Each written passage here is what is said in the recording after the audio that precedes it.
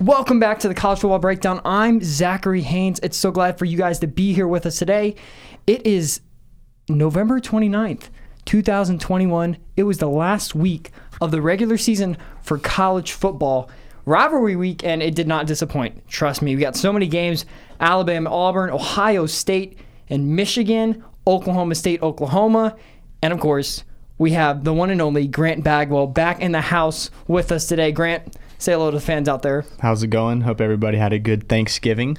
And like Zach said, what a rivalry weekend. One of the best we've had in a while, right? Yeah, it was amazing. And I was loving watching the games while eating leftovers for Thanksgiving. Like nice turkey sandwiches. Absolutely. That started during the Egg Bowl, just saying. Lane Kiffin.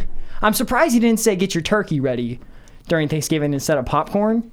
It was kind of a shocker. I think he needs to stop with the food comments. Maybe he was thinking, we don't want to repeat of the last time I brought up food. So yeah, and Ole Miss has already had their struggles in the Egg Bowl. Yeah. I remember a couple of years ago when Elijah Moore did the dog celebration, the peeing dog celebration. Marked his territory in the end zone. Yeah, that was not a good idea. That was funny. I love that. All right, let's get to the first game, shall we? Because we got a lot to talk about. Number 2 Ohio State goes down to number 5 Michigan, 42-27, snowing, Big Ten weather. It was a beautiful sight. Top performers, Michigan, Hassan Haskins, 28 carries, 169, and 5 touchdowns. He had a ridiculous game. The other Michigan running back, the tandem they have, Blake Corum, 6 carries, 87 yards, so he had a tremendous game as well, even though no touchdowns and not many carries. Ohio State, those receivers and C.J. Stroud, 34 for 49, 394 yards and 2 touchdowns. Jackson Smith and Jigma, 11 receptions, 127. Garrett Wilson, 10 receptions, 119 and 1 touchdown. And also, Chris Olave didn't have a bad game as well, so he played pretty well. Game-changing stats. A lot of people are going to disagree with me on this. Michigan had 297 yards rushing, and Ohio State had 64. And I've been hearing a lot around circles, man, Michigan absolutely dominated the rushing yards category. And they did. But ultimately, I don't think that's what really decided the game. I honestly what I think decided the game, Ohio State had 10 penalties. Michigan had 2. Now, the penalties only added up to 66 yards for Ohio State, but I think the main reason is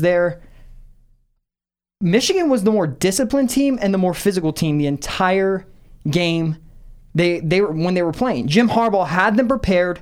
They had a game plan set out, and they executed it. They were disciplined. They did not commit penalties. Even when Ohio State was getting into their face, there was one time where some guy got his helmet ripped off in the end zone, and he walked away. He didn't worry about it. Key takeaways. Now let's get into this. Grant, Michigan, Jim Harbaugh did it. What did we say a couple podcasts ago about Jim Harbaugh after he lost to Michigan State? He needed to beat Ohio State. Yep, he needed to beat Ohio State. And what did he do? Beat them. Proved everybody wrong, 11-1. What's your thoughts on that? It was an impressive year. I think now the key, moving forward is don't be Michigan and lose to Iowa on Saturday. Keep the momentum going. Don't let this be a letdown game. One game at obviously, coaches are going to say take it one game at a time. We're not looking past this week. We're 0-0 going into this week, and I get it. We're trying to be 1-0 after today. But at the end of the day, us as non-members of the Michigan football team are looking at this going, all you got to do is win against an inferior team and you're in the playoff. There's no reason Michigan should lose on Saturday. They should be in the playoff. So, and Iowa feeds off turnovers. If Michigan can just hold on to the ball, Iowa's not going to be able to move the ball. That's what they fed off in the first 5 games of the year.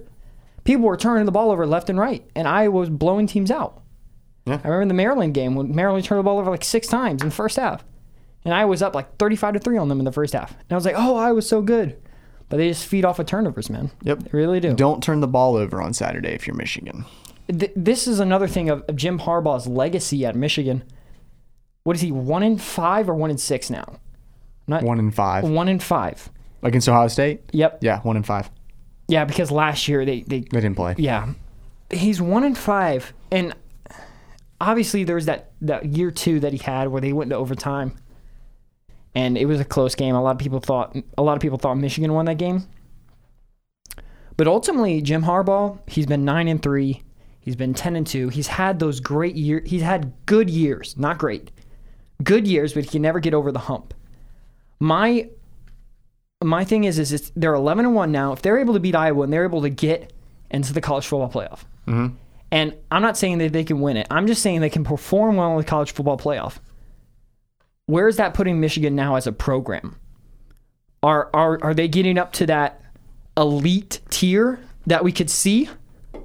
Georgia's gotten there. Bama's up there. Oklahoma was flirting, but we're going to get to Oklahoma. I don't think they're going to be flirting anymore. I don't think they quite got there, though. I think they were right on the verge, but they couldn't win a playoff game. Yeah, so. they were in the talking stage, like we would say. They were in the talking stage. Yeah. I think Notre Dame was in the talking stage, but I don't know if they're going to get anywhere past the talking stage. Notre Dame has money. They were they got friend zoned. That's what happened. Yeah. And then, other than Georgia and Alabama, Ohio State's been there. Oh, and Ohio State, yeah. Other than those 3 programs, I really haven't noticed any other program getting up to that elite status. I mean, Clemson was there too, but Clemson, I mean, this year definitely an off year. Yeah, they've kind of lost that touch. But other than that, with those 3 programs this year, and of course Clemson, even though they've had a down year, is Michigan getting up to that point now, Grant? I would say, like, in comparison to the other teams you just mentioned, I think they're getting to Oklahoma's level, where Oklahoma was. I think if the playoff was tomorrow, if everything turns out next Saturday, if the playoff, if everything turns out Saturday like we think it's going to, I'd say Michigan probably has a really good shot at being the 2 seed, and meaning more likely they would more than likely I would say they're probably playing Cincinnati at that point in the playoff, and assuming Cincinnati wins and they're the 3 seed, if they win that game, then yeah, I would say that they have to be at least in the conversation, because essentially at that point you've done up as much as Georgia had done before this season. Mm-hmm. And Georgia was an elite program before the start of this season, so I think they have to be in the conversation. They've had some sustained success. Besides last year with the COVID, everything was just a mess last year. Last year doesn't count. Yeah. I mean, unless you're talking to an Alabama fan, they probably think it counts. But I mean, for the most part, yeah, they haven't had a year where they haven't had that regression year where they were 7-5. Mm-hmm. So they've always been in that 10-2 range. Or this year, I think. Well, one year they were they at Ohio State? Both were. I think 2016 they were both undefeated, and they were 11-0. Yeah, yep. And then they lost. They barely got beat. I think it was. Mm-hmm. Wasn't that the year the terrible call that was like, I don't know. Yeah, there was close. I think that was the year before. I think they had one loss. Okay. I think it was the year after is when they were undefeated and Ohio State went in and they beat them. Gotcha. Okay. Well, I'm not sure. And regardless, I mean, they were still there. Mm-hmm. So, I think it's just the next step. And like we talked about a couple weeks ago, when there's there's people that are saying fire Jim Harbaugh if he doesn't beat Ohio State. It's like, who are you going to go get that's better? Mm-hmm. Jim Harbaugh's not a bad coach. Michigan in this day and age, anywhere in the Big Ten, it's just harder to recruit. Mm-hmm. I mean, you could make the argument. Even at Ohio State, it's a little more difficult. It's just hard to get those South Florida kids to want to go play in the weather that we watched that game in on Saturday. Given that, though, Harbaugh's doing as good as you can expect. Yep. So I think that for sure the Michigan program, Jim Harbaugh's got them in a great place right now.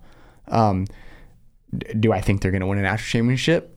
That remains to be seen. I don't know about that. But I think they should be in the playoff for sure. They got a big red team in their way. What's that team? I don't know, Grant. What team is that? I have no idea who that team is, Grant. I've never heard of them before in my life. Georgia. I don't know where that came from. Another thing that I want to get to is Ohio State. Let it be said. It's probably come out of a lot of people's mouths.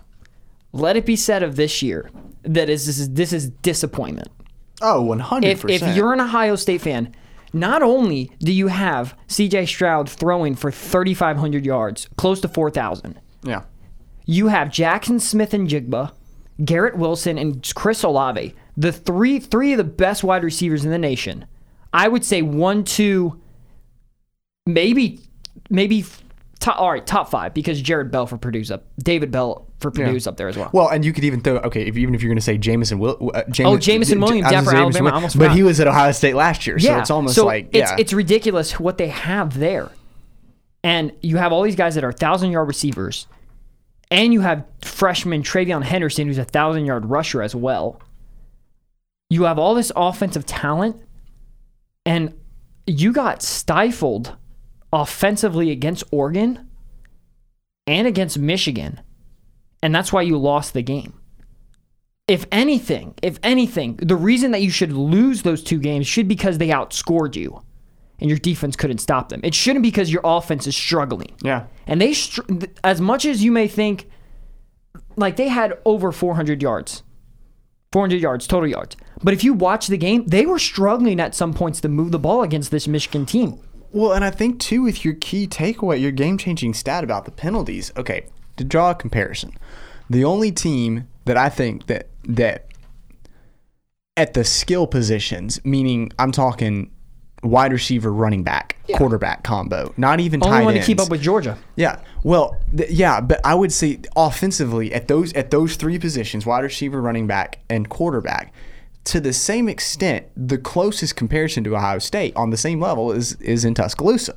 Now, having said that, I would say that if you watched both games on Saturday, the common theme was both offenses continuously shot themselves in the foot with penalties. It was ridiculous. 100%, it was. Both teams.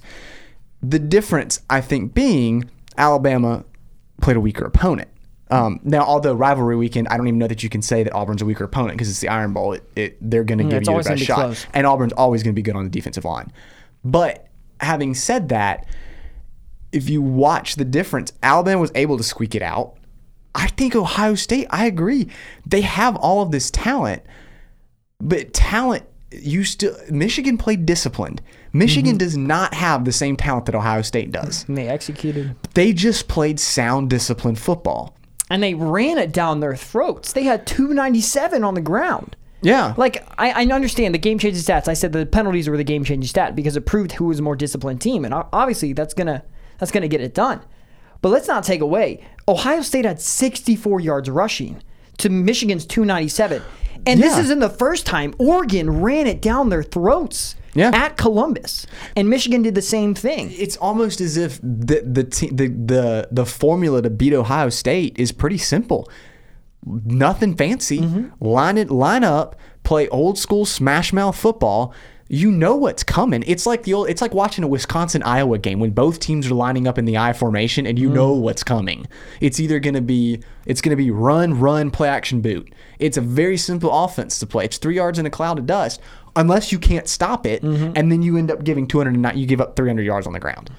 So and the other thing with Michigan is that I encourage you all, everybody's going to listen to this, and maybe even for you, Grant, go back and watch the Oregon game, Oregon versus Ohio State, and Oregon ran the same play Michigan was running. They ran this outside zone to the right or to the left side, and in the Oregon game, Ohio State could not stop it. The Michigan game, I believe they had 2 touchdowns on it, and they were decent touchdowns. They were like 20 to 30-yard touchdowns, and they were running it, and they were scoring. The same thing happened with Oregon. The same thing happened to Ohio State.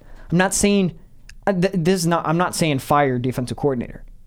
I'm saying that you have to go back to the drawing board as Ohio State, and you have to look at that and you say, hey, what is wrong with the scheme here? What's going up with our not development, but our overall game plan for when we're going into games? Because Michigan, I guarantee you saw that in the Oregon game, and they were like, oh yeah, we can use this. We have good enough running backs to do this on Ohio State. They have Hassan Haskins. They have Blake Corum. They have one of the best running back combos in the nation, and they used it to perfection against Ohio State. Now, third takeaway: Michigan versus Iowa. We talked a little bit about this. Michigan now has that playoff opportunity, but again, they have to win. They have to win, and Iowa's not Iowa's not. They're sluggish on offense. They're going to play defense. But they can play defense with the best of them. Their defense will keep them in games. My thing is, Michigan, you cannot come out. You cannot be sluggish. You have to come out like you played against Ohio State. You got to come out. You got to dominate the line of scrimmage. You have to dominate. You have to dominate discipline, because Iowa's one of the more disciplined teams in football as well. So both of those things, it's going to be a tough matchup in the line of scrimmage, in the trenches, on who's going to win this game. All right, let's move to the next game. Alabama versus Auburn. Number 3 Bama versus Iron Auburn. Bowl. 24-22 in overtime. 4 quadruple overtime, by the way. Top performers, Alabama's Bryce Young, 25 for 51. Not his best game. 317, 2 touchdowns, 1 interception. John Mechie, 13 receptions, 150. Auburn Tank Bigsby. This is a crazy stat for me. 29 carries for 63 yards. You tell me he carried the ball 29 times and he only got 63 yards. Testament to Alabama defense. And I remember multiple times seeing Will Anderson come out of that backfield and tackle him. Will Anderson's a beast. All right, game-changing stats. Now, Grant, I want you to go away from the paper. Is this the Alabama? Yeah, I want you to go away from the paper. All right, I'm gonna name this whole thing. Alabama was 8 of 22 on third down. They had 11 penalties for 129. They had 71 yards rushing. They were 1 for 4 on fourth down. They had 7 straight punts to start the game. Jamison Williams missed the entire second half. And Brian Robinson got hurt. And yet, they still won the game. If you look in that key takeaway, Grant, I know a lot of people are saying, this Alabama team looked terrible. Those are casuals. I'm going to tell it, those are casuals. Bama looked bad, yes. But if you look at Nick Saban's reaction after the game and how happy he was and how elated he was, it's the Iron Bowl. The Iron Bowl is going to be tough. It's not going to be an easy win. And again, Saban's had demons in those games. But I think it shows the toughness of this Alabama team. Even though they played one of the worst games of the year, and they may not be as dominant as they were in year past, they were able to find a way to win. And I think that's a mark of a great team. I agree. And I would say I'm slow to say Alabama's great this year. They're really good. Yeah. Alabama's never going to not be really good.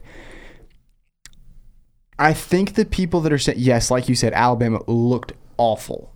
There was not Alabama. It was like 11 penalties is not Bama. No, that was not. It didn't even look like they looked like they put their rugby team out there in football uniforms. They didn't score to the fourth quarter. No, and so what I would say is, if you're gonna play the game, I agree with what you're saying. Emotions are running high, because I think it's probably the best known rivalry in college football. That in Michigan and Ohio State. And as far as national championship implications, this one's had more than any other rivalry in the last 10, 12 years. Mm-hmm. However, I would say if you're going to play the game of this, this game proves that Alabama is not their normal self. Yeah. They're gonna get killed in the SEC championship game. I think that's a dangerous thought too. For all you Georgia fans, that's a dangerous thought. Do not look over Bama. Let me put an asterisk by that. It's fine for the fans to think that, as long as the football team doesn't think that. Yeah, but then you're putting yourself in a place to get hurt, Grant. Okay, we know how that goes. I'm from Atlanta. It's I'm used to it. I'm numb. Okay. And we're not going to get blown out, but I want to win. Mm-hmm. Do I think that's a possibility? Yes, but that's not the point that I'm making here. Do I think it's a possibility that we kill Alabama, that Georgia kills Alabama? Yes. I think However, that's more of a possibility. That's not, like, my point here is I think you need to go back to other games if you're going to play the game of Alabama. This game proves Alabama isn't the normal Alabama. I think looking at the Arkansas game is evidence of that. Yep. I think looking at LSU, the LSU game, the Florida game. There are your games. The Iron Bowl, picking the game that means more in the state of Alabama, arguably, than the national championship does, is not the game to point at as hey, this is proof that Georgia's going to win by 4 touchdowns on Saturday. That's not. If that's the case, there was really. I mean, I saw a comparison. If you want to compare for Saturday purposes, what's going to happen? Go look at the final scores on common opponents. Alabama 42, Arkansas 35, Georgia 37, Arkansas a big fat goose egg. Mm-hmm. That's more telling than this weekend. Georgia beat Tech 45-0, and the Alabama squeaked out of the Plains. Mm-hmm. They've squeaked out. It's rivalry week. It's rivalry week. Do not over exaggerate. If I'm an Alabama fan, am I concerned? Yes. However, probably not based off of Saturday. And I think many Alabama fans will admit that. I think they're concerned for reasons that are outside of the Iron Bowl. I don't think that game is what's making them sweat. I would look back, and I would also be concerned. Look at Texas A&M. They lost to Texas A&M. Texas A&M just lost to LSU. Texas A&M, they had 4 losses this year, A&M, and they weren't to Bama. Yeah. All those 4 losses were not to Bama. They went in and they beat Bama. And Bama, I'm looking at Bama's, you look at Bama's schedule, they don't really have a quality win besides Ole Miss. Which is looking like a really quality win. I will say that. I'll give credit to Lane Kiffin. And they blew them out. It was like 42-0 in the third quarter. That's the Alabama team. If there's a team that can beat Georgia, that's the Alabama team that has to show up. Has to, because that's the only one that does. And I think it's still a game if that team shows up. Yeah. Georgia's not getting blown out on Saturday. Georgia's not going to get blown out because of the defense that they have. Defense will always keep. We've changed narratives from the question is can in the past was can Georgia hang with Alabama? It's kind of flipped now. Alabama, the pressure's on Alabama. Now, I'm not saying that. Don't get me wrong. I'm not saying the dynasty's over. I'm just saying that for this singular season, the narrative's a little bit different. I don't know. The thing that sticks out to me, you mentioned the Texas A&M game, and I will draw from the Auburn game here too. What did we see? A&M gave us the blueprint for how to beat this specific Alabama offense. Create pressure. You keep pressure coming out of nowhere. You've got to keep it coming from every direction. Bryce Young, I don't care what people say about his Heisman moment, whatever.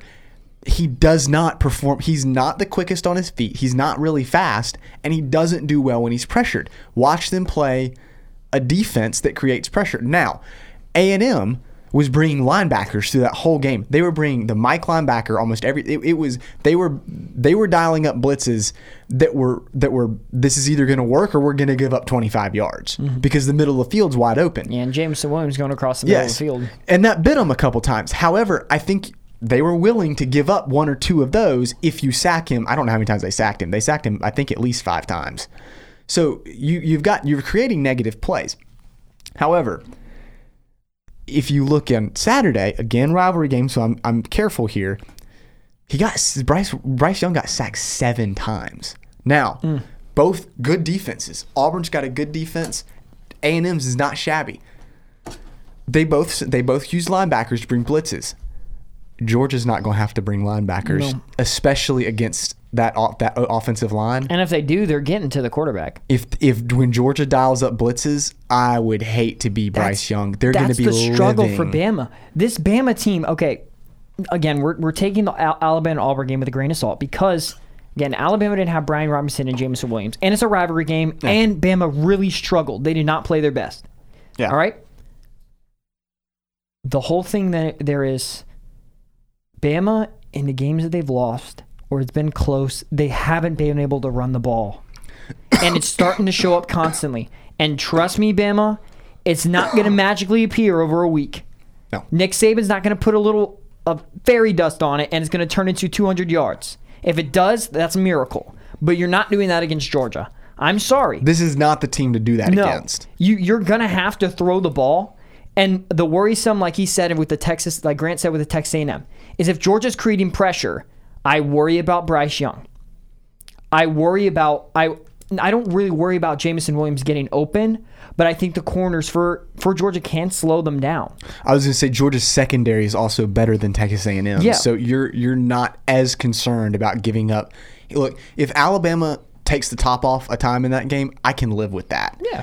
If I'm Kirby Smart, am I happy? No, but that's not a death punch because they're not gonna.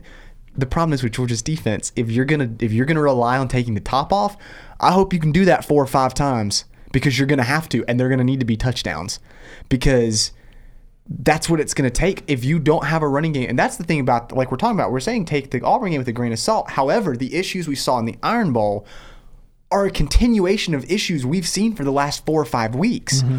An inability to run, like an inexplicable inability to run the ball. Now, we get it. Their offensive line is abysmal. But at the same time, I mean, we've seen bad offensive lines that you still have at least a chance to run the ball. Now, given you have to have a good offensive line against a Georgia caliber defense. But, and I'd argue even maybe an Oklahoma State caliber defense. But that's interesting. But yeah, it's very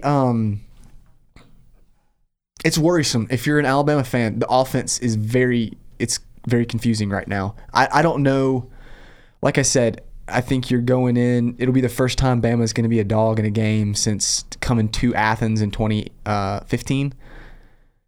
Georgia fans remember that final score was 38-10, and it was not in favor of the red and black. No. But that being said, I don't know, man. They're gonna have, like you said, they need fairy dust, and I don't think they have it. Last thing before we go to one quick segment for Auburn, because I need to talk about something. I think one of the things is the penalties. I think Nick Saban's team will be disciplined. I don't know if they're going to have a lot of penalties in this game, but if they do, you cannot find yourself behind on this Georgia defense.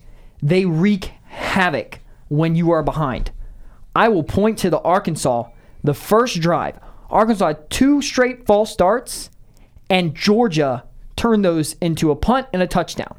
Then they punted to them again, and they found Arkansas found themselves behind the line of scrimmage again, and it was a block punt and scored.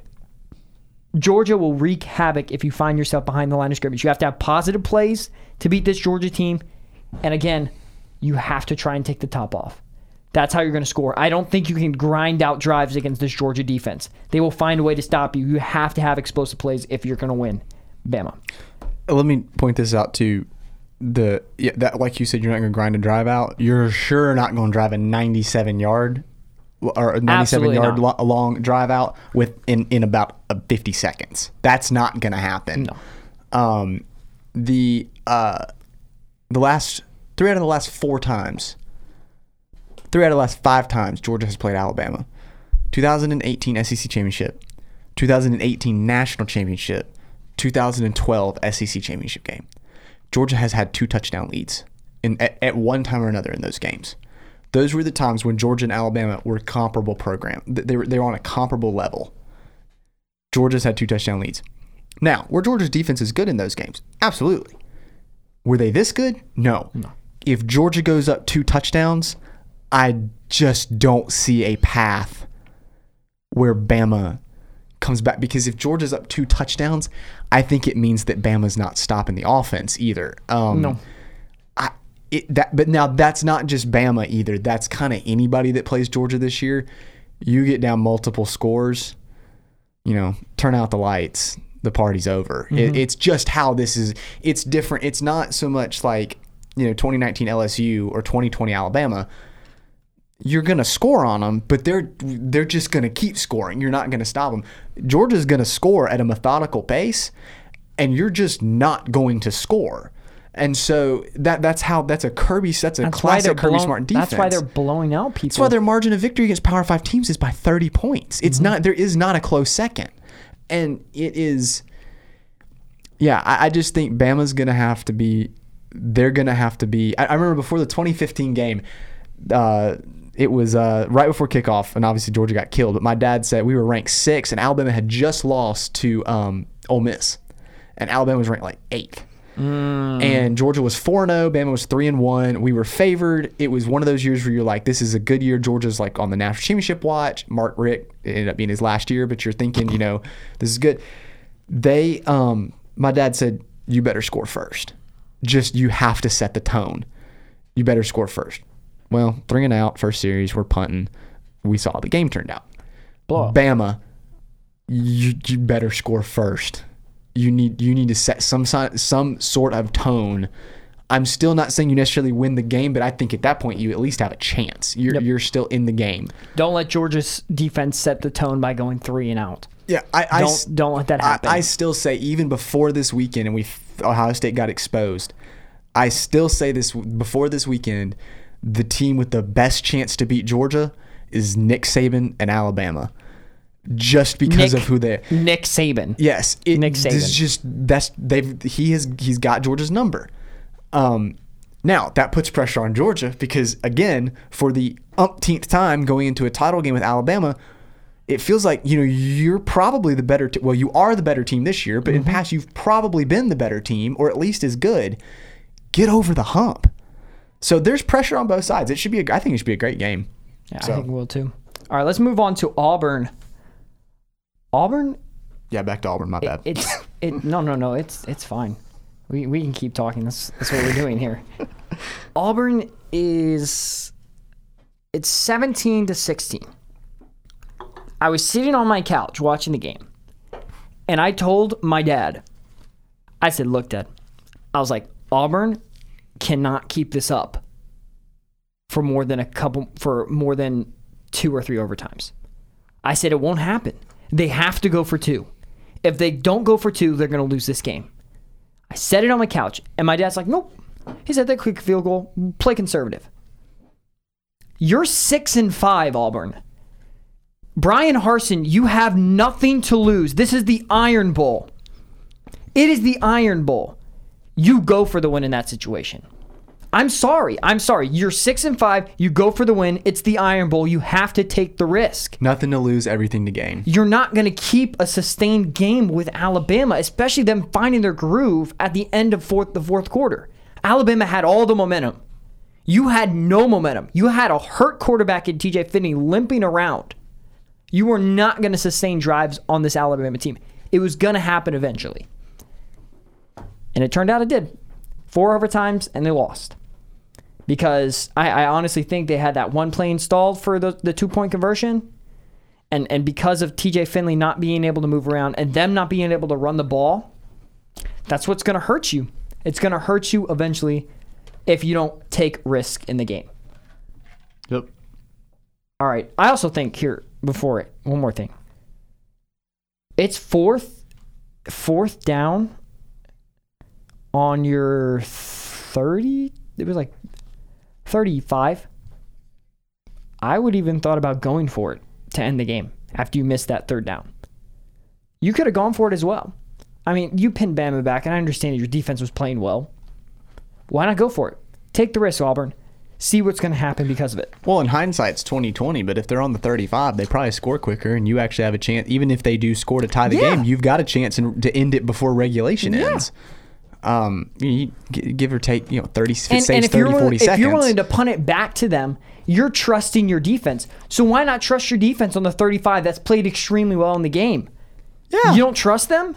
You don't trust them? They've gotten 7 punts. They held them for 3 straight times on downs.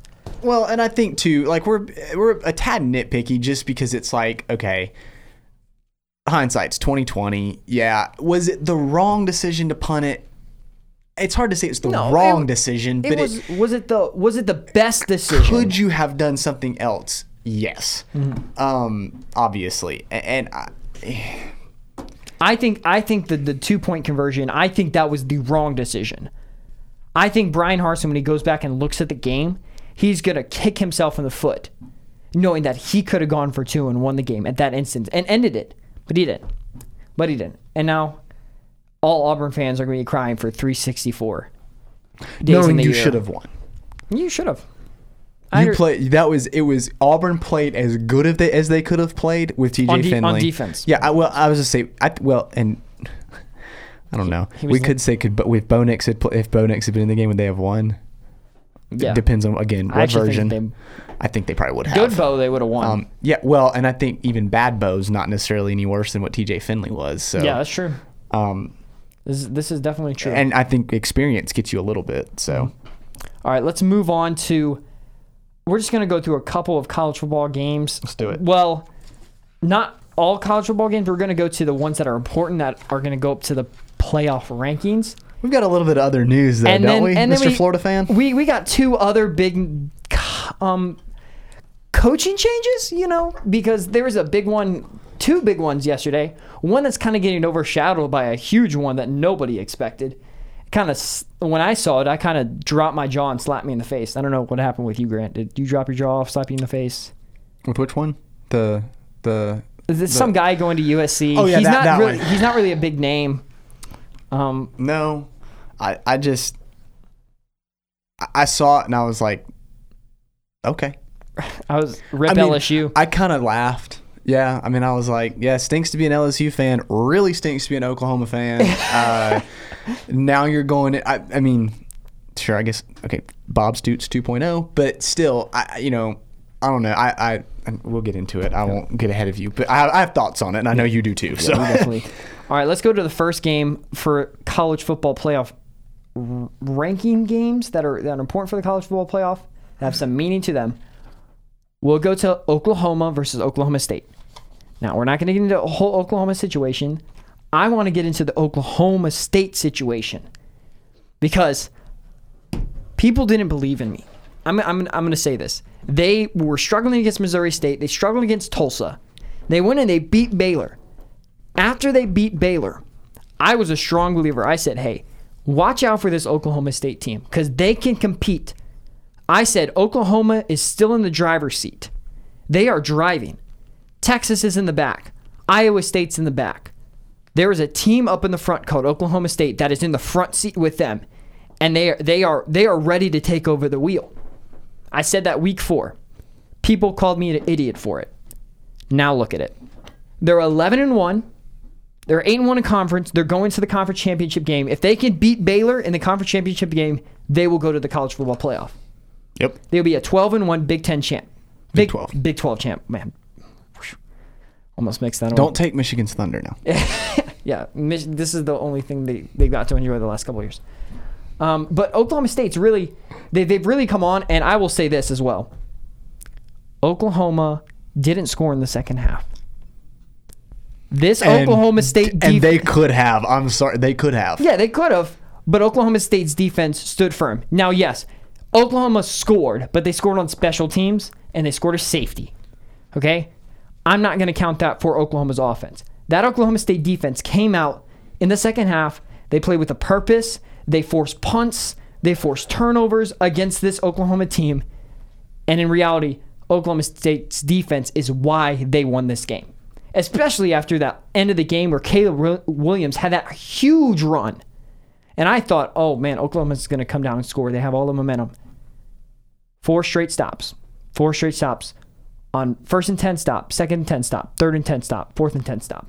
They were getting after the quarterback. They were sound in their secondary. Their linebackers are fast. They fly everywhere. This Oklahoma State team will cause a problem if they get into the college football playoff. And yes, I even mean for Georgia. They could cause a problem. All right, let's talk one name. Spencer Sanders. Get to know the name, everyone. Spencer Sanders. He threw for 214, 1 touchdown. He didn't have his greatest game. He got 2 interceptions. But he had 16 carries for 93 yards and a touchdown. Jalen Warren, their running back, 17 carries, 56 yards and a touchdown. Offensively, Oklahoma State did not have its greatest game. But I'm telling you, offensively, they were able to throw the ball around on people. Their defense is able to get stops. There's a reason that they were holding these they were holding these Big 12 offenses to so low, one of the lowest numbers that the Big 12 has experienced in a long time. That's my take on it. Grant, anything you want to say about Oklahoma State? Or Oklahoma if you want to, and Caleb Williams? I The only thing I can think of is like it's good to finally see a Big 12 team that looks like they actually play football and not something a bunch of 12-year-olds play in the backyard, where everybody scores 100 points and the team that has the ball last wins. Oklahoma State's going to play real football. They're here to play defense. Now, is their defense the caliber of the top defenses in the country? Yeah, probably. However, I mean, they did give up 33. But still, 24. That's true. 24. In a half. They have 24 in a half. Ironically, the same number that 24 and a half. What happened? I think back in October, Halloween weekend, Florida gave up 24. I'm sorry, rabbit trail. But anyway, they gave up 24. That doesn't burn anymore. You know? It doesn't. Okay. No, it doesn't. It doesn't burn anymore. Well, I think we'll get to why here in a second. But But seriously, no, it's kind of refreshing because now we have a Big 12 team that if they beat Baylor this weekend, they're in the playoff. You're not thinking, okay, we're just going to go score. Now, I mean, you're not going to be in a shootout necessarily, a traditional shootout where it's like 60-59. You might be in a close game, but it's actual football. Yeah, again. they're a balanced team, which is really great to see out of the Big 12 because all Big 12 teams that have gotten to the playoff, only Oklahoma. Offense. It's all just been offense. No defense. So exactly. So and with that model, Oklahoma wants to get you into a shootout. They want that. They want to control the game and get into a shootout. The conference that is anti-shootout is the SEC. Is the SEC. Every time that Oklahoma, except for I think they played Clemson in their first playoff, I think they were even the 1 seed that year. Except for when they played Clemson. I think what was that? That was the second year of the playoff or something. First year Clemson was in it. They played Deshaun Watson and Clemson. Yeah, every year they've been in the playoff. Aside from that one, they have played an SEC school. They have played Georgia. The following year they played Alabama. And they even got in a shootout with Georgia. Yes. They got in a shootout with Georgia and they lost the shootout. That's the thing. They've all three of their SEC games they have played have been Oklahoma style football. Offense. You lost to Georgia at your own game. You lost to Bama at your own game. LSU just beat you at your own game. Alabama or the LSU game, that wasn't even a loss. Like I don't even know what you would call that. That was a loss, funeral, burial. They insulted their mothers. I mean, it was bad. It was like babies when they cry out of the womb will be crying because of that score. It was like Oklahoma. It was as if Oklahoma had insulted all of the moms of LSU's players before the game.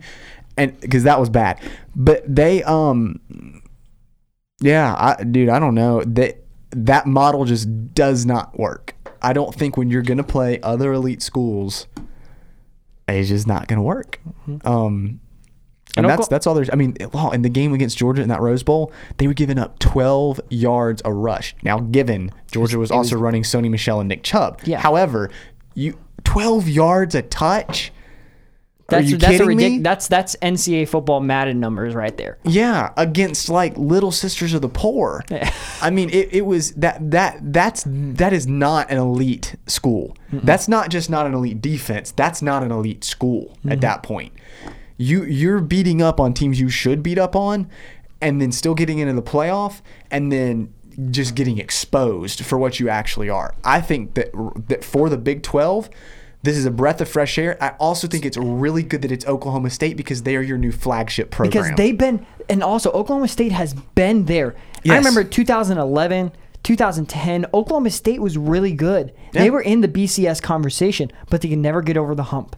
If they can play Baylor and they can get over the hump and be in the college football playoff, I really like to see that for Oklahoma State and the new flagship program for the Big 12. Yeah, so that's what I'm saying. Like I said, even if you end up being the 2021 version of the 2014 Michigan State team that made the playoff and then gets their doors blown off by Alabama, even if that's the case, then that might have been the 2015 team. Yeah, because Alabama got beat. Alabama got beat in 2014. Derrick Henry ended people's lives. Yeah, he did. Well, he's continued to do so. But anyway, rest in peace, Josh Norman. Yeah. But anyway, no, yeah. Even if they end up being this new version of that Michigan State team that got killed, again, the Big 12 has got to breathe a sigh of relief that you basically didn't have an SEC school as your potential representative in the playoff at that point because Oklahoma's gone. You needed that next program to step up and say, okay, we'll take the banner from the Blue Bloods.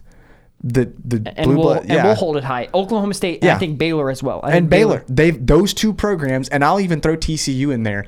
They have got to step up. Now TCU's got a lot of issues going right now. They got Sonny Dykes, but they're traditionally a good program, but they've got to step up now because you're losing essentially. I say your two flagship programs. Texas is one in name only, just because they haven't been relevant in a few years. However, you've got to replace that production you were getting from Oklahoma. And I think also with the Big 12, you're going to have other schools coming in. Yeah. Houston's going to be coming in. Houston's not bad. Cincinnati's not bad as well. Those are two big schools that are coming in. Yeah, I know. Making the face that you don't like Cincinnati. Wait, I don't see Cincinnati on here. Can I just say one thing about Cincinnati real quick? That's the next I'll team be we're talking about. Okay, all right, good. All right, you know what? We'll just jump to it. All right, because I think I'm done with Oklahoma State. Oklahoma State, proud of y'all. Good job, go Cowboys. You guys really have showed up. Let's talk Cincinnati. Cincinnati. Okay, so Cincinnati confuses me. Anytime they play a school that they should crush, they beat them. They struggle. Okay, I was about to say beat them by single digits. They struggle against them. They played SMU. A team that's not bad. The SMU is 8-2. They were ranked at one point. And they beat the living brakes off of SMU. They beat them to death. It reminds me of that meme that it's from the Family Guy meme where it's like they keep hitting the guy like, no, stop. He's already dead. Yes, I know what you're talking about. That's how bad Cincinnati beat SMU. Yeah, absolutely. Right? Cincinnati, they seem like they play down to their competition and then they play up. That worries me because if they play Houston this weekend, if Cincinnati doesn't come with their A game, Houston will beat them. Houston has the capabilities to beat them. There's a reason Houston's 11-1 and they're undefeated in their conference. Yep. Right? Houston's been a solid program for many years. Right? Cincinnati, if you come in this game and you don't bring your A game, you will lose to Houston and you will be out of the playoff. And the team that you beat could possibly jump you for the playoff, which is scary because of how you played against lower level teams and how that team that you beat is now playing. I'll bring up the Notre Dame because that's another team we got to bring up. Notre Dame played Stanford. They beat them 45-14. Then they played Georgia Tech. They beat them 55-0. They played Navy. They beat the crap out of Navy. They beat all these schools. They are beating the brakes off the schools. Notre Dame, it's what they're supposed to do. And you guys are coming in and struggling against Tulsa and struggling against Memphis and struggling against all these teams. And then when you play up to your competition, you beat them pretty badly. And then you struggle again. That's not going to cut it for the committee. And if you take one loss, they will jump Notre Dame over you guys because of how Notre Dame's starting to look. And Cincinnati, Cincinnati, the committee, I think, is looking for an excuse to rank you at about 13. Yep. So if you lose, well, I mean, technically it's the same for everybody. The only team that can lose on Saturday and still get in is Georgia. However, Cincinnati has the most pressure because technically, even if Cincinnati loses, regardless of what happens in any other game, they're out. Technically, a 2-loss Big 10 champ or a Big 12 champ still has a path as long as a lot of other stuff happens. Cincinnati, you either win and you're in or you lose and you're out. There's no second guessing. With Cincinnati, here's what I want to see for my own viewing pleasure. They've set it up. Well, we can be greedy this year. They've set it up to. They've put Notre Dame's going to be 5. Look, precedent says anything. Honestly, I don't know. With the new college football rankings coming out, I think Oklahoma State might jump Notre Dame. That's just me. Even if they're at 6, though. They still have a shot. Precedent has been set with the committee and Notre Dame. They love Notre Dame. Yes, they do. Love Notre Dame. They love to put them in because of the audience it draws and the money. They love putting them in. They're looking to do the same thing this year, but they've got an excuse to do it. They need an excuse to do it. Now, they might just do it anyway, even with a head-to-head loss against Cincinnati. However, Cincinnati, with that being said, if the committee does decide to snub you, I would absolutely love to see Cincinnati go to the Sugar Bowl, get left out, and play the Lane Train. Very good The possibility. Rebels of the University of Mississippi. And I think Ole Miss would kill them. I legitimately do. I think that would be hilarious. See, that's where we disagree. I don't think so. Here's what I want to see. I want to see that because I think Ole Miss is. Look, there's an argument. I think that Ole Miss is a top 6 or 7 team in the country right now. Yep. Maybe even better. Here's the thing. I think that it would be beneficial to the college football world if that happened, in the sense of the pressure to put a team that has played 2 Power 5 teams all year. You go undefeated in a schedule that most SEC schools could sleepwalk through. And no, I shouldn't say most. Several Florida would be undefeated. Yeah, okay. With that says a lot. So, with that being said, it would show, you don't belong. You're kind of second class here. You're a little bit below the big boys. I think that would be good for the Power 5. In addition, Ole Miss is the perfect team to have that game against, because Ole Miss is not in the position of getting snubbed. They're a 2-loss they didn't even win their division. So they're not it's not like Georgia against Texas a few years ago, or even Alabama when they missed the playoff a couple years ago in the past. Mm-hmm. It's different because with those years, those teams had playoff aspirations, Georgia and Alabama. They didn't make it. So now you've got opt-outs, you've got people leaving early, you've got a meaningless game that none of the players care about. Blah, blah, blah, blah, blah. Honestly, Georgia played one of those against Cincinnati last year and still won. Mm-hmm. However, you've got one of those. Ole Miss is not in that boat. Ole Miss was not. They want. Are you kidding me? You offer them a Sugar Bowl? That's never get huge. They never. That's huge. Now, would they rather be in the playoff? Sure. Do they think they can probably play with playoff teams? Absolutely. I think if you give another shot at Alabama right now, maybe you do need to get your popcorn ready. Mm-hmm. But I just think that Ole Miss is a perfect team to do it against. It's different than even I remember 2017 when we had this similar situation with Central Florida. What did they do? They were left out at 12-0, and they played an Auburn team that, albeit was 2-loss regular season, but they had beaten 2 number 1 teams in the span of 3 weeks, and they beat them bad. So they were in the playoff. Then you get curb stomped by Georgia in the title game. You're out of the playoff now. You're a 3-loss non-conference champ. So now we're going to the Peach Bowl, and we get to play UCF. Well, what happens? Central Florida comes out and beats them. Mm-hmm. Well, okay, Auburn had stuff there was no motivation for Auburn. No. Ole Miss has all the motivation in the world in this situation, I think. I would think it would be a great game. I think that Ole Miss would win, and I think it would show, hey, Cincinnati, you didn't belong. And honestly, I think that Oklahoma State, I think even Notre Dame, well, maybe not Notre Dame, I think Oklahoma State, even a 2-loss Oklahoma State or a 2-loss Baylor or a 2-loss Michigan still gives you better football than an undefeated Cincinnati. Now, I could be totally wrong on that. That is simply my opinion. But I just think that for the purposes of this year, it's been a wacky year. That's what I think might happen. I think one of the things that we're going to get into is we have to, of course, we got to do a rankings preview. Because I want to talk college football scenarios. Because we were so close to being right last week. Oh man, it was close. We literally could not be more wrong. for those that were listening to the podcast, what do we have? Ohio State 2? Yeah. Yeah, and we had Michigan a little bit down. We had Michigan at 5. I think we're right where we thought they were. Right where they. We had Oklahoma State right. We had Oklahoma State up. Last week we had, I have it right here. We had, you had, these aren't, this is prior to this Saturday. This wasn't preview, but this is what we thought would end up. Yes. This was before this Saturday. This was this past Saturday. This was last week.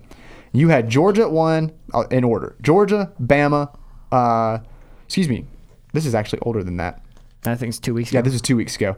But we still had this is how much has changed. Michigan at 8, Notre Dame at 9. You had Cincy at 6, Oklahoma State at 5. That one we were close on. Yep. We both had Oklahoma State ranked high. But I mean, I had Michigan at 7, Cincy at 9. I had Michigan State at 5. I mean, a lot has changed. This has been a weird year, and so the rankings this week are going to be totally different. I think let's get into the rankings and let's get into the college football scenarios. Yeah. You were talking about Cincy and Ole Miss. Let's start with the most dramatic. What happens if Cincinnati, Oklahoma State, Bama gets blown out, and Cincy loses, Cincinnati loses by 2 touchdowns, and Michigan loses to Iowa? Who's in? All right, so Georgia's in. So you have Georgia. Notre Dame's in. Georgia. I got to write this down. Georgia is 13-0, 1 seed lock. Lock, yep. Okay, 2, you said Bama's blown out, so they're done. They're done. 2, you said Cincy's out because they've lost. So we've already established. They lose by 2 touchdowns. They could lose by 0.2 touchdowns, and I think they're still out. So Cincy any out. kind of loss is out. You said Oklahoma State loses To Baylor. Yes. So these are the things that we have to then look at. Is if we're looking at the college football rankings, Baylor is an 11-2 Big 12 champ. Ole Miss is sitting there at 10-2. Non-con champ. Yeah, not non-con champ, just a non-con. They're not. They didn't win their division. Yeah. So then you have Alabama, who would be 10-3. Not 10-3. They would be 11-2. 11-2 Baylor, Big 12 champ. A 10-2 Ole Miss. 11-1 Notre Dame, and a Georgia. And an 11-2 Michigan. Okay, well, at that point, your 1-2 is Georgia at 13-0 and Notre Dame at 11-1. Yeah. I think you had the top 2 would be locked at that. But who would be 3? Why are we sitting here again talking about Notre Dame in the playoff? I hate this. Notre Dame's actually looked really good the last and in the weeks. 2 seed for, I mean. If chaos happens, which I always pray for chaos. I love chaos. I want it to happen. But at the same time, this kind of chaos would be, I would hate to be on the committee. I would hate for this to happen. Because then you have to decide between Ole Miss, Michigan, Baylor, and Alabama. I think Bama gets the nod over Ole Miss because of the head-to-head, and it was a dominant head-to-head. So I think you would have to rule out Ole Miss, even though I think that they're better than they were at that point in time. So would then you put Baylor at 4? Because Baylor would be an 11-2. Who do you put at 3? Alabama. You think a blowout loss, even in that scenario, Bama still stays in. If Bama gets blown out by Georgia, I think they drop, and I think Ole Miss jumps them. So even though they had the head-to-head, because Ole Miss has not played Georgia. I mean, we're literally talking about the potential for, I would say in this scenario, because I think Baylor gets in, because Baylor would be an 11-2 Big 12 champ. I think in this scenario right now, you would have either, I'm writing this down to be for certain here. You could have, how many losses? Would Iowa be an 11-2? They would be an 11-2 Big 10 champ. Oh, my word. I don't think they get there, though. I think they would be at 9 or 8. But you could put in the conversation of Iowa getting there. But I don't know if they can jump up that high. Look at the scenario here. You could have... Yeah, who else is sitting right outside? What are the current rankings? I'm kind of curious as to who's... BYU. I'm sorry, BYU. Last year, they almost... College... I got the rankings right here from current rankings. Now, given this would be... Okay, who else is sit... Oh, my word. What if Oregon wins the Pac-12? Yeah, you can make an argument for Oregon being there, too. Okay, you could potentially have... Okay. Iowa's sitting at 15. That's going to be... And they'll move up after this week. That's a stretch. Yeah, they're not going to get there. Oregon's very possible if they win the Pac-12 and chaos happens that they could get there. Because they bounced back this week, and they blew the doors off Oregon State. But Ole Miss, if they can somehow... I think Ole Miss has a path. If utter chaos breaks loose. Yeah. What about Ohio State? Ooh. If they don't put Michigan in there, then Ohio State won't get in because Michigan has the head-to-head.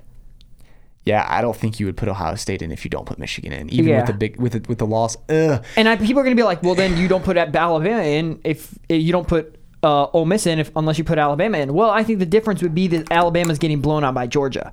I think that this is the only. If it's close, Alabama gets in. If I had to say, if it comes down to Oregon or Ole Miss, an 11-2 Oregon versus a 10-2 Ole Miss, I think Oregon gets the nod. Just because, again, from a standpoint of value, I think that probably is the better game. Plus, it doesn't create a regional playoff game, which the committee hates. I mean, they don't mind putting 2 SEC teams in, but the ratings aren't as like the Alabama-Georgia ratings for national championship were really good in the South. But I mean, if you're in the state of Washington, it's a little less compelling. Nobody wants to watch that. So I think then you're sitting at Georgia 1, obviously, Notre Dame 2, obviously. Baylor 3, Oregon 4? Yeah, I think it's possible. I cannot believe we're still talking about Oregon. And then Ole Miss and Alabama on the outside at 5 or 6. I think you got Ole Miss or Alabama at 5 or 6, and I think Michigan is either. I think you could make an argument Michigan's at 5 or 6. Yeah, that's true. Oklahoma State's at 5 or 6. I don't know what you do after the top 4, and honestly, who cares? Because it's going to be. Not gonna matter. It's going to be interesting. I think Alabama gets blown out and they're done. This is I'm looking at the April. I really would love to see Ole Miss. I know it's probably not going to happen unless absolute chaos happens, but that would be cool to see Ole Miss. That would be cool to see Baylor in there as well. That would be really cool. Yeah. But again, chaos has to happen. Now, let's go to a more realistic scenario. Also, Oklahoma, you're out. Just wait. Do we actually have to say that? Sorry, Oklahoma. Sorry. They're hurting right now. Grant, you didn't have to kick them while they're down. All right. I mean, I'll play their fight song. I don't even know if I can do this. Just for y'all, because this is the best thing that's happening to you.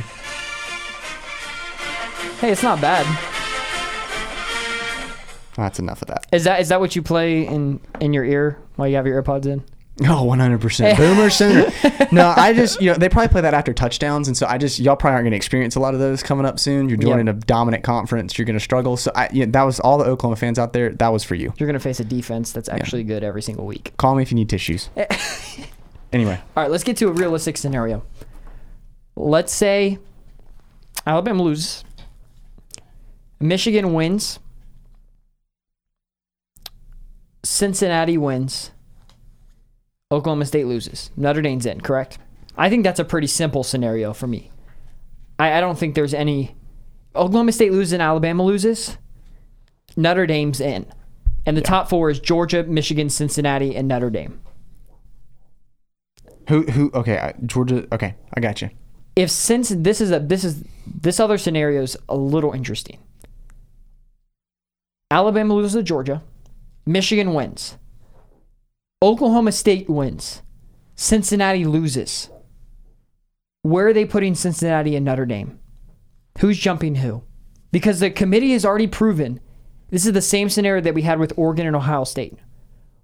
Oregon went into Columbus and beat Ohio State at home. Then they went on the road and they lost to Stanford, a team that's now 3-9. Cincinnati, their loss would be to an 11-2 Houston team. But Cincinnati went on the road and they beat Notre Dame in their home stadium. The same thing that Oregon did to Ohio State. And the committee proved in those first rankings, Oregon was ahead of Ohio State. Do they do the same thing with Cincinnati, or is it because of the strength of schedule for Cincinnati that they put Notre Dame over them? Yeah, I think that at that point, Notre Dame goes over. It's what was it, Cincinnati's strength of schedule of the top 4? I saw this the other day. It's like 94th or something. It's not good. You take away that Notre Dame game, it is awful. I mean, your next best win is, I mean, again, SMU is a good win, but like an SMU, not knocking SMU.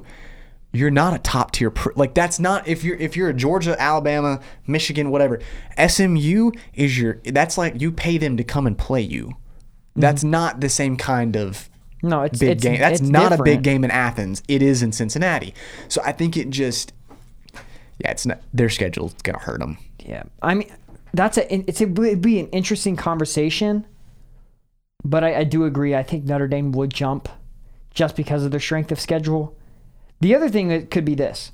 What happens if Alabama loses close to Georgia? Let's say by a field goal. Georgia kicks a game-winning field goal. Oklahoma State wins. Just for the record, please don't let that happen.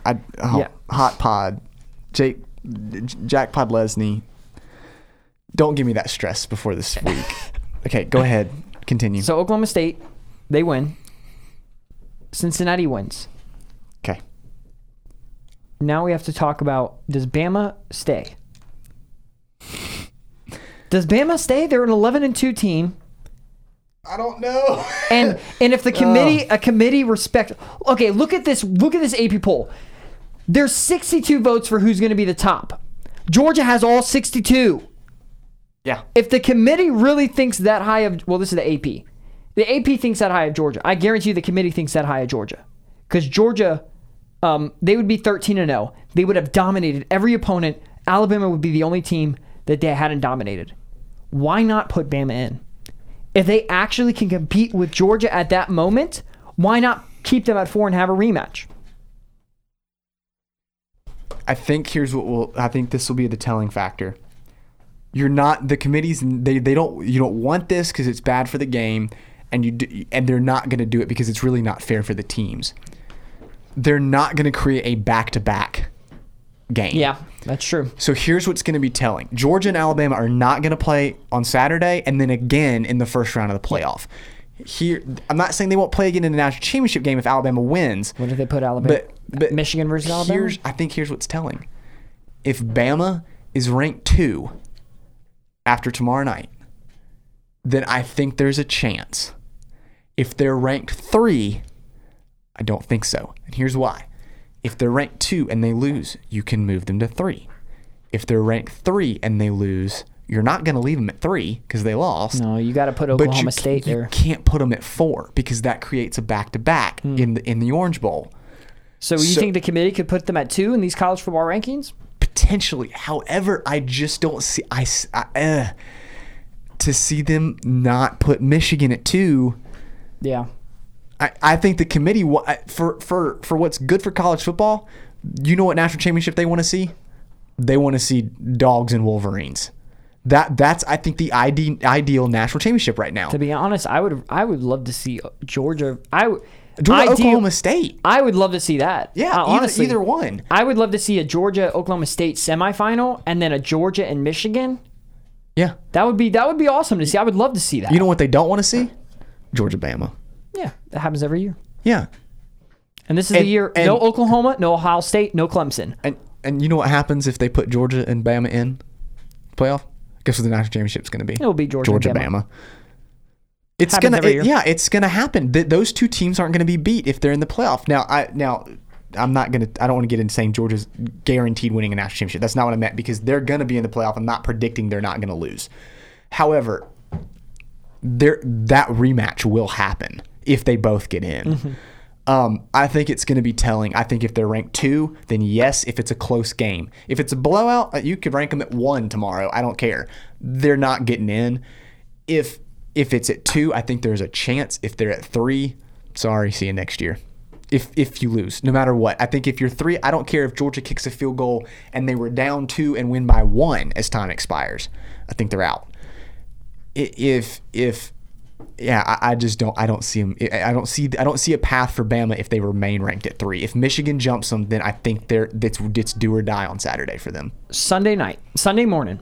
Yes. Everything's happened. Who's the top 4? After next weekend. If you had to predict who's the top 4 going to be?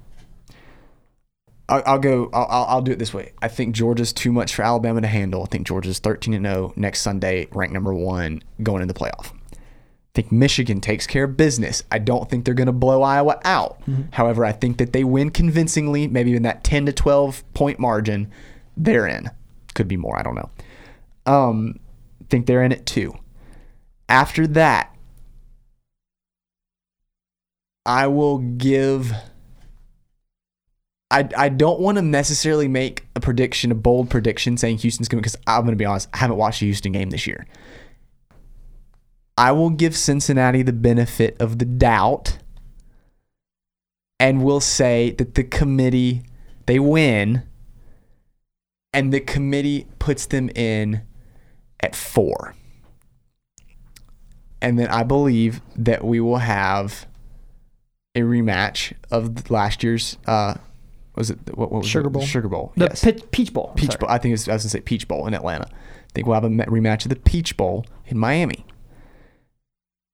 And then I think that Oklahoma State will take care of business against Baylor.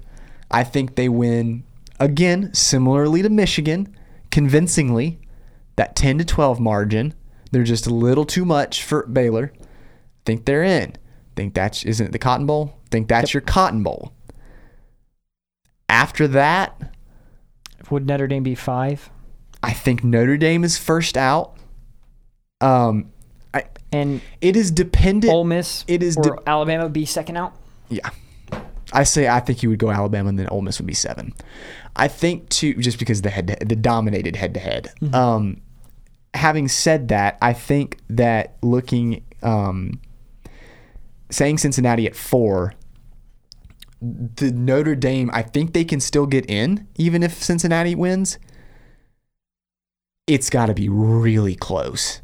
It's got to be that they kicked a field goal as time expired to not lose. I don't even think if it's 30-30 and they kick a field goal to win 33-30 as time expires, Cincinnati probably still get. I'm talking like they were down 30-28, kick a field goal, win 31-30 against Houston, a team that probably the other playoff teams demolish.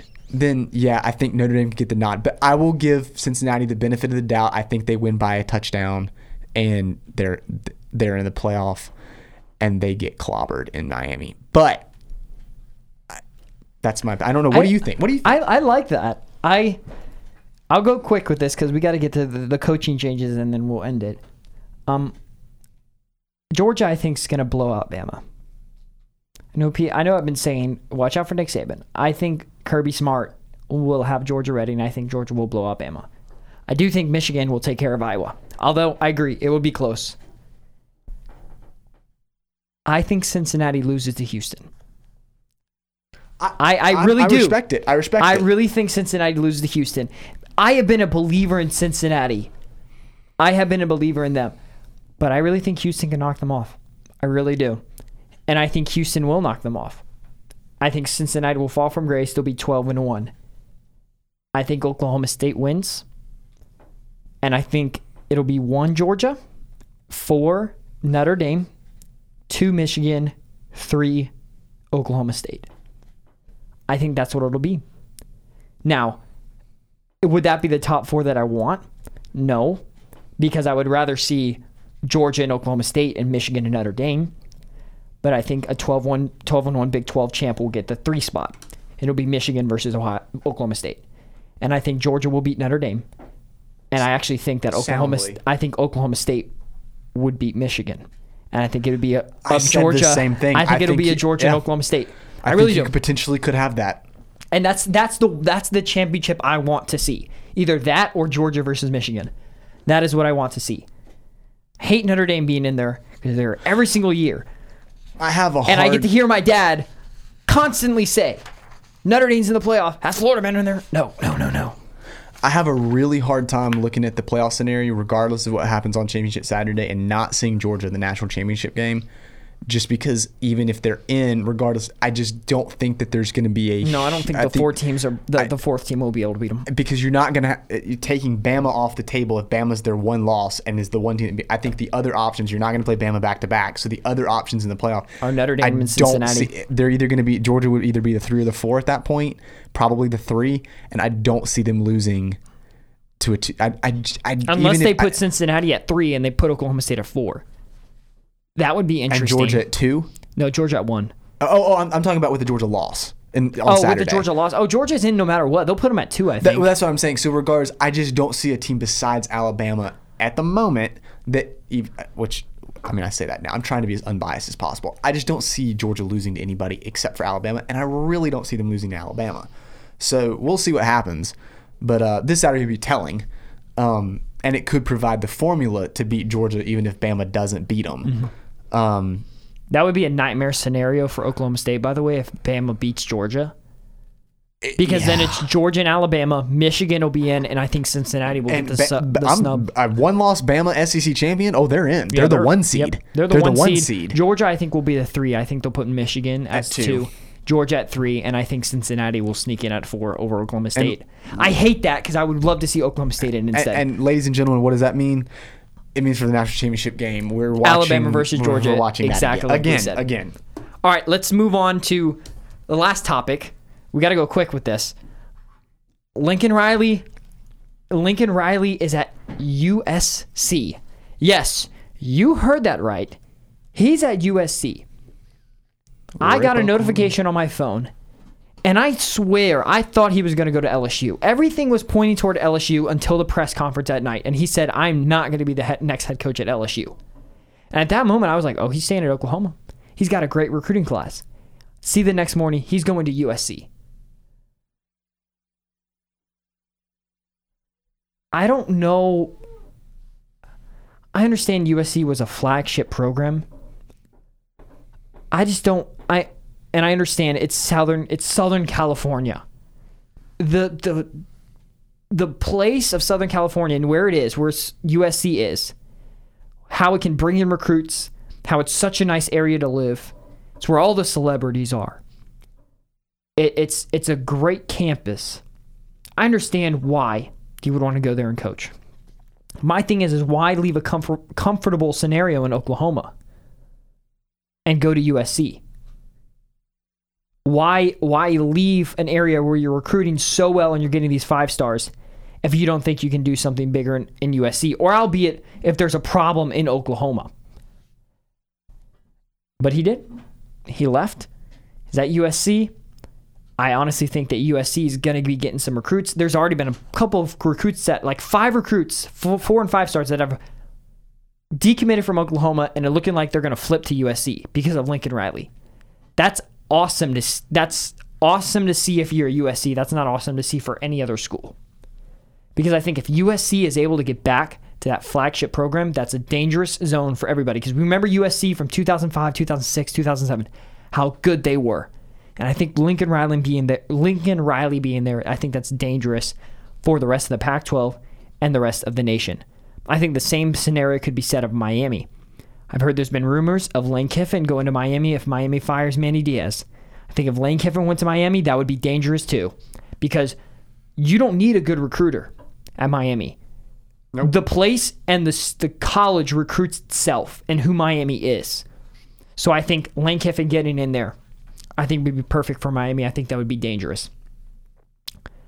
Grant, what are your thoughts on Lincoln Riley? Well, I was looking for a comment I made earlier today in the comment section on the Bleacher Report article about this, and it was I can't find it, but basically here's what I said. I think that there's a potential chance that he was looking at what was going to happen with Oklahoma joining the SEC. And he did a little contemplating over his time at Oklahoma and realized that 10-2 in the Big 12, especially a 10-2 like this season was for Oklahoma, it's 8-4 in the equals SEC. about 8-4 or 7-5, especially because of geographically where he's located. And the teams, even if they split up into pods, the conference, even if the conference splits up into pods, and if you don't have an East-West, at that point, I think the teams he was going to have to face in today's era of win now or forever hold your peace, when you're looking at coaches like a Dan Mullen or an Ed Ogeron who won a national championship, we're 2 years removed from that, and the man got fired because they had a bad year, 2 bad years. But I just think that looking at that, I think he could see where his program was at. I think they were going to have a hard time competing, especially with a fan base that is used to winning championships, especially conference championships. I think that translated to, hey, man, USC, great recruiting grounds. They can pay whatever they want to pay. I'm going to go make a lot of money at USC. Southern California. The weather, I think that he was just like, sign me up. And I think we're having all this talk about Southern Cal, I want to get into the other recruiting thing because this is going to tie into a segment on LSU. Florida got Billy Napier. And this is coming from as unbiased as I can. But that's dangerous, ladies and gentlemen. I'm sorry, but Nick Saban has said multiple times that Billy Napier is the best recruiter that he has ever had as a coach. He said he is one of the best assistant coaches. Billy Napier was able to get Cam Robinson, Jerry Jeudy, Calvin Ridley, Trevon Diggs to Alabama. He was able to get Taj Boyd for Clemson. He was the youngest offensive coordinator in the Power 5 in 2010. He led Louisiana, a bad program, to a 7-7 year. The first guy got him to the conference championship. Got them to 3 conference championships. Was 39-5 the last 3 years at Louisiana Lafayette. Florida got him in a week. They fired Dan Mullen. I believe Scott Strickland, he knew exactly where he wanted to go when he fired Dan Mullen. He knew Billy Napier is my guy. That is the guy that I want to lead this program. They say when he's at Louisiana, he builds his program just like Nick Saban does at Alabama. The culture, how he runs things, how organized he is, how he recruits, it's just like Alabama. And I think that's dangerous, sending Billy Napier to Florida and having the new facility that Florida's going to have with the recruiting that Billy Napier might be able to do and the way that he's going to build a culture around Florida. I think that's great to see for Florida fans and dangerous to see for, I would say, for Georgia and Alabama, because now I think you're not going to be able to go into Florida and you're going to be able to steal those recruits. I think recruits are going to want to go to Florida because Billy Napier has ties down there in Florida already. Now, Grant, I want to get your take on this. LSU tried to go for the home run hire in Lincoln Riley. I heard so many people and so many casuals say that LSU was the best job in the country. Because LSU, where the recruiting's at, what's down there in LSU, Baton Rouge, it was better than Florida, it was better than USC. Not only did they get declined by Lincoln Riley, he went to another program and he said, no, I like that job better. And then Florida came in. Louisiana Lafayette is an hour away. Florida got the hottest coach on the market in Billy Napier, and Florida took him away from LSU. Now LSU, you're stuck. Who are you going to get? How are you going to approach this? What coach are you going to get? I'm looking back at this and I'm saying, you cannot let that happen. You cannot let Florida go in and steal a coach that is an hour away, that is the hottest on the market. You cannot get rejected by Lincoln Riley. If you get rejected by Lincoln Riley, there's a reason. There's a reason. You're maybe not the situation that you should be. And now you're looking at a list. Dave Aranda, you've missed your window. You had, how long? 5 weeks to look for a new coach? You had Ed Ogeron, he was gone. You said this was his last year. You should have been looking. And I knew you were trying to hit the home run hire for Lincoln Riley. But Dave Aranda for Baylor, he was your defensive coordinator back when you won a national championship. James Franklin for Penn State. You could have tried to get him. He's had success with Vanderbilt in the SEC. Yes, you heard that right. He had success with Vanderbilt in the SEC. Then you look at Billy Napier. You should have looked at him right after you got done with Ed Ogeron. You said, hey, Billy, you want to come to LSU? You're an hour away. I know you love this state. I know you love this area. You have great ties in recruiting. You have to take initiative when you have the chance. Instead of going for maybe that home run hire, that was not a great chance that you were going to get. I'm sorry, Lincoln Riley. You may have thought you had a good chance, but I think Lincoln Riley, in his heart of hearts, was either going to stay at Oklahoma, and now we're looking that he was in talks with USC since Clay Helton left. So it's been this entire year that Lincoln Riley was going to leave. LSU, you have to reevaluate your situation. As the AD at LSU, you have to reevaluate. Now we have to make a hot list of who we're going to get. Because now I'm thinking that you guys are going to be in a hole. You've already been in a hole for 2 years, and now I think you're even in a bigger hole with coaching search and who you're looking for. Well, And according, like I'm on Bleacher Report right now, and according to the Athletic, it looks like they're talking to Brian Kelly. He ain't leaving Notre Dame, is he? No. Why would you? You've got a good thing going up there. You make the playoff. I've heard this take. Brian Kelly is taking Notre Dame as far as they're going to go. Yeah. Notre Dame until they get in a conference. Yeah, until they get in a conference. If they go to the ACC, I think that's good. Oh, the ACC wants that bad. Yeah. Yeah, I think if Notre Dame goes to the ACC, that he can take Notre Dame to where they want to go. I think if Notre Dame stays independent, that job could be intriguing for Brian Kelly, but I don't think he's going to leave. No. And it's all these big... Why? You go after Lincoln Riley. You go after now Brian Kelly. These are big names. Why? Look what Florida did. Look what Georgia did. Georgia got a Saban assistant in Kirby Smart. A Saban pupil, a Saban disciple. And now look, Kirby Smart's building his program. He's built his recruiting just like they've done at Alabama. And Georgia's got the same thing. Billy Napier did that. He was wide receiver coach for Alabama for 4 years. He was under Dabo Swinney. He was under Arizona State's QB coach when they used to be good. You have all these things, and then he became Louisiana's head coach, and he's led them to a 39-5 record in 3 years with a win against a top 25 team. Where they're recruiting, he can't recruit at the level that he usually can. Was that Iowa State? Iowa State, yeah. So you're telling me that you're trying to get the big name coaches when you could be going for these smaller name coaches that are culture builders. Dave Aranda at Baylor has built a culture there. Get him. Try and get Billy Napier. Go for these smaller guys that you may not think aren't the big hires, but they can get you to where you need to be, building a culture and building a program of what it's supposed to be. Yeah. What about the guy? I'm blanking on the name. Cincinnati. I mean, he doesn't want to leave. I don't think he wants to leave. But you at least that kind of coach. I know what you're talking about. Yeah. So coaches like that are proven, that can recruit well. I think Luke Fickell would only leave for one job, and I think that would be Ohio State. But I don't think that ain't happening. That's not happening anytime soon. Ryan Day is one of the 3 or 4 best coaches in the country, if you ask me. So I think he's a lot better coach than Lincoln Riley is. I think that both were quote unquote given,